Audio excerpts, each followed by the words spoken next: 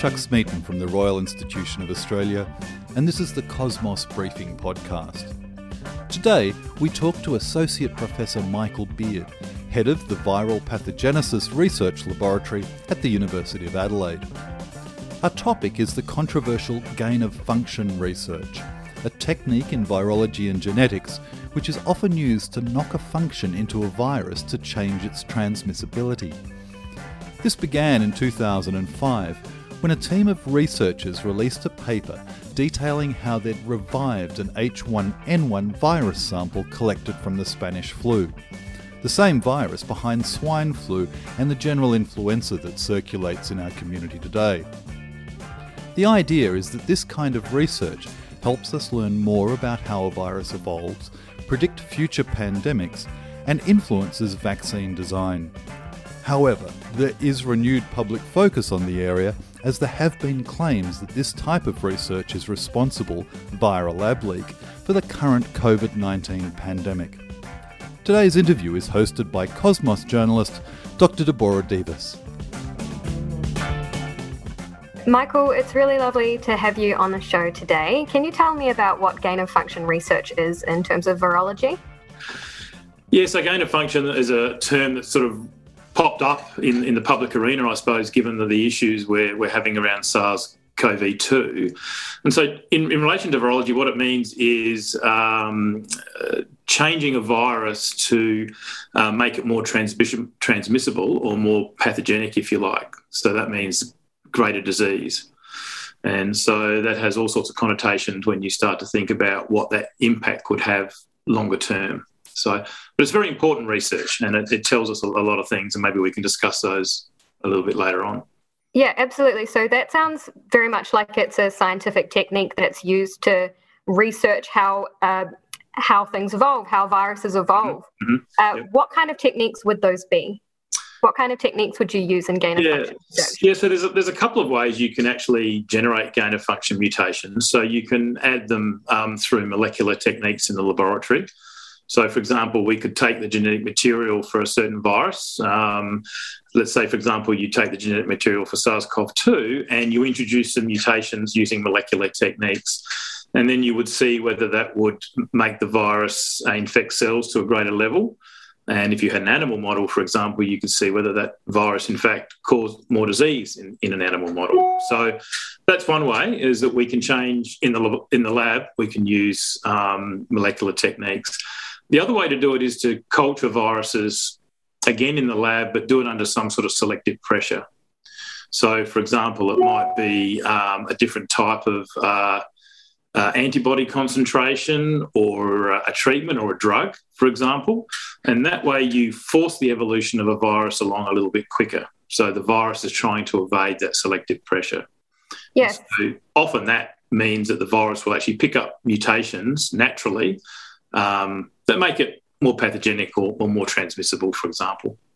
Absolutely, and that sounds like those two techniques. One of them is very targeted, making a change to one specific gene to see what would happen, and the other one is looking at those environmental pressures to see how the virus evolves. Yep, exactly. And what can you learn from both types of those techniques and researchers? Well, I suppose it's about trying to work out exactly how viruses evolve to actually infect people or infect animals to a higher level and cause disease to a higher level. So it's all about staying one step ahead of the virus. So if we fully understand what the virus can do, then we can maybe develop better therapeutics, we can maybe develop better antiviral therapies, and maybe even perhaps inform vaccine design, for example. So it's all about staying one step ahead of the virus. And what we're trying to do is generate evolution in a test tube, if you like, so we can inform ourselves as to what's happening. Yeah, of course. It sounds like it's a know your enemy type of situation. So why is it so important to study how viruses evolve in this particular way? What would we miss out on if we weren't doing this type of research? Yeah, I think as I mentioned earlier, it's trying to stay one step ahead of the virus. So what we're trying to do, we're trying to preempt what evolution might do.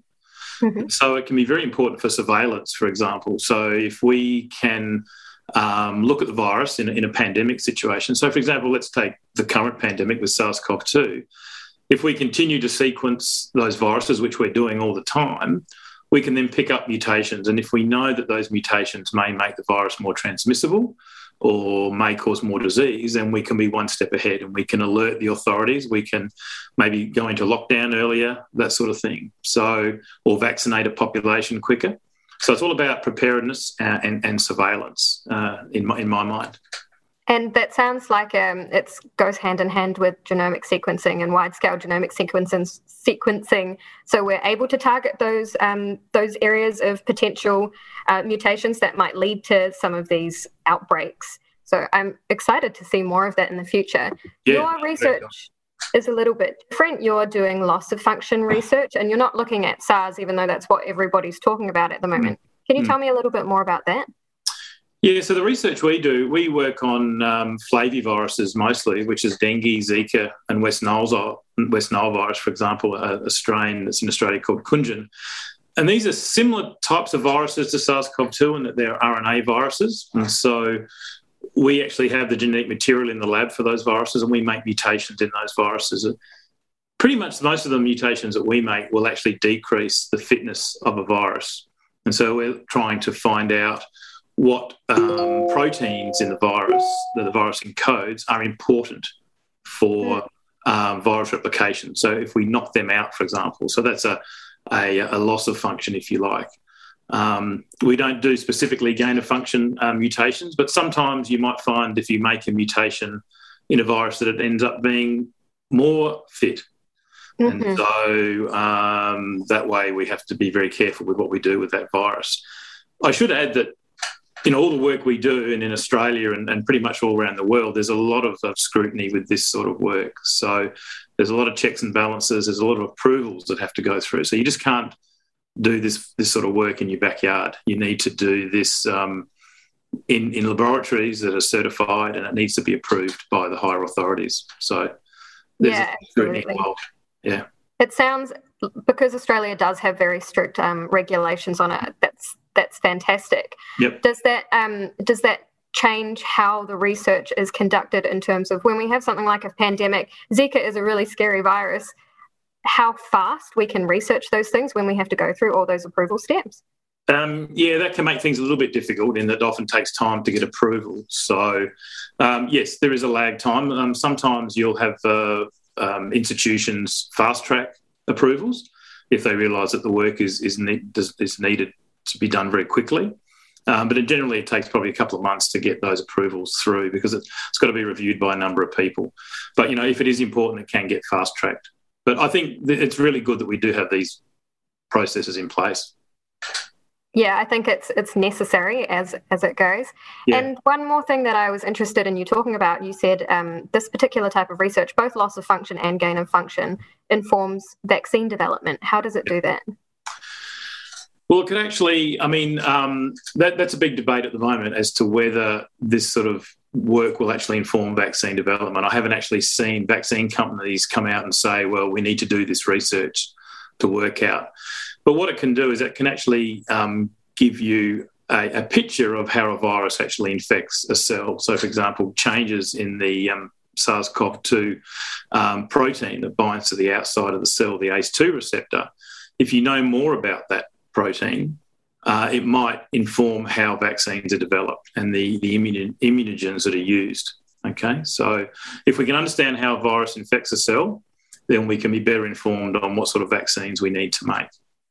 Yeah, that makes sense. It's really exciting to see all of this minute science go on behind the scenes that we don't necessarily know about until a pandemic happens, which isn't the best time to learn about it. Yeah, there's lots of stuff going on behind the scenes, I can assure you. Thank you so much for talking to me today, Michael. That was really, really interesting. No problem. It's a pleasure. We hope you've enjoyed listening to this episode. Remember that you can head to cosmosmagazine.com via the link in the description for more great content.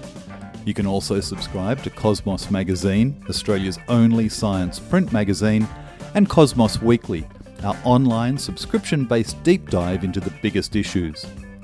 You can watch and listen to all of our Cosmos briefings via the link that you'll also find in the description. And remember, if you support science and its communication, please support our work at the Royal Institution of Australia. I'm Chuck Smeaton. Today's interview was hosted by Dr. Deborah Davis, and our executive producer is Catherine Roberts. Thank you.